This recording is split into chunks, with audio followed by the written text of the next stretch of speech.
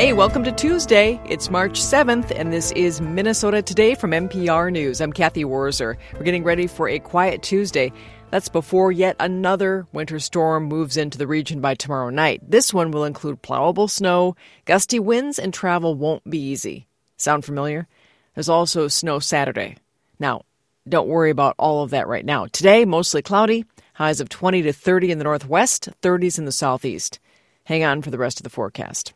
Governor Tim Walz is expected to sign a bill today that will allow people to get driver's licenses regardless of their immigration status. Mark Sadeklik explains. The law has been 20 years in the making, and backers say it will change many people's lives. We anticipate tens of thousands of individuals will take advantage of this. That's Vina Iyer, the executive director of the Immigrant Law Center of Minnesota. The vast majority of immigrants who have some sort of temporary status or lack of immigration status that currently prevents them from driving know how to drive and need to drive.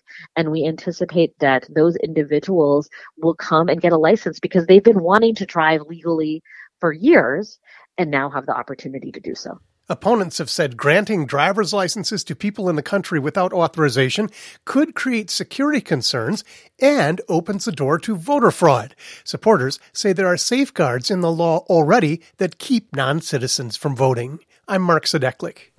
The Minnesota House has passed a nearly $2 billion proposal that would fund state construction projects. Its future is less certain in the state Senate. Republicans in the Senate say they'll block the bill unless it's paired with tax cuts. And if the standoff continues, Democrats say they'll pass a plan that pays for projects with cash, which they can do with no Republican support. In other news, a Minneapolis man has pleaded guilty to murder in the 2021 death of a 9-year-old girl who was shot while jumping on a trampoline.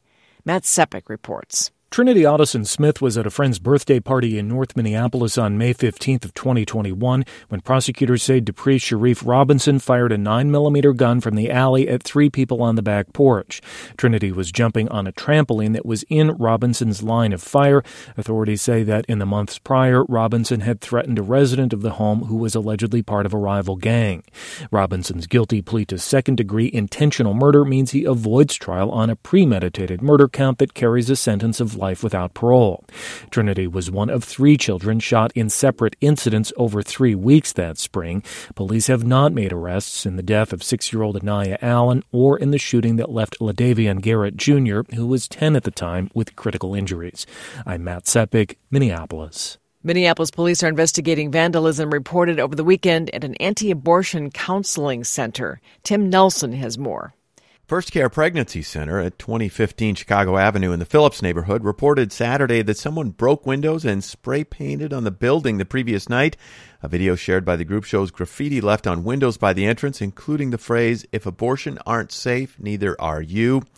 Police say a passing bus driver witnessed the vandalism, but that 2 suspects seen at the building were gone when officers arrived.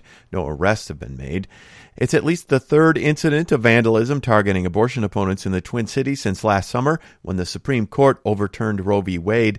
Abortion remains legal in Minnesota, and the DFL-controlled legislature is discussing new requirements for long-standing public funding for so-called crisis pregnancy centers. I'm Tim Nelson. The 9 people who were rescued off a floating chunk of ice on Lake Pepin have a story to tell. The Goodhue County Sheriff's Office says it got a call just before 6 p.m. Sunday that 6 adults and 3 kids were stuck on a sheet of ice in the middle of the lake. They had gone on the ice from a river landing in Wisconsin, but were stranded by open water. No one was hurt, and an airboat helped transport the people to shore. The Sheriff's Office was working yesterday to get an ATV, a snowmobile, and fishing gear off the ice. While we've had warmer temperatures that hint at spring, we're going to get more snow. Not today, though. Highs of 20 to 30 in the northwest, 30s in the southeast. A winter weather advisory is posted across portions of the Red River Valley in northwestern Minnesota tonight into tomorrow morning. Tomorrow, clouds, chance of snow, highs in the mid-30s. Snow is possible Wednesday night. A significant winter storm hits on Thursday into Friday, and there's a chance for more snow Saturday afternoon. The Boys State High School hockey tournament begins tomorrow in St. Paul with some small school quarterfinal action. The large school quarterfinals are on Thursday. The state championship games are on Saturday. Spring training in Florida. The Twins play the Baltimore Orioles this afternoon. Minnesota United plays a second game of the season Saturday. It's the home opener against the New York Red Bulls. It might be a little snowy, perhaps, on Saturday. We'll see what happens. If you're looking for more news right now, you can always stream us by going to nprnews.org. You can download our news app or just turn on the radio and listen that way. Hope you have a good day today. I'm Kathy Wurzer.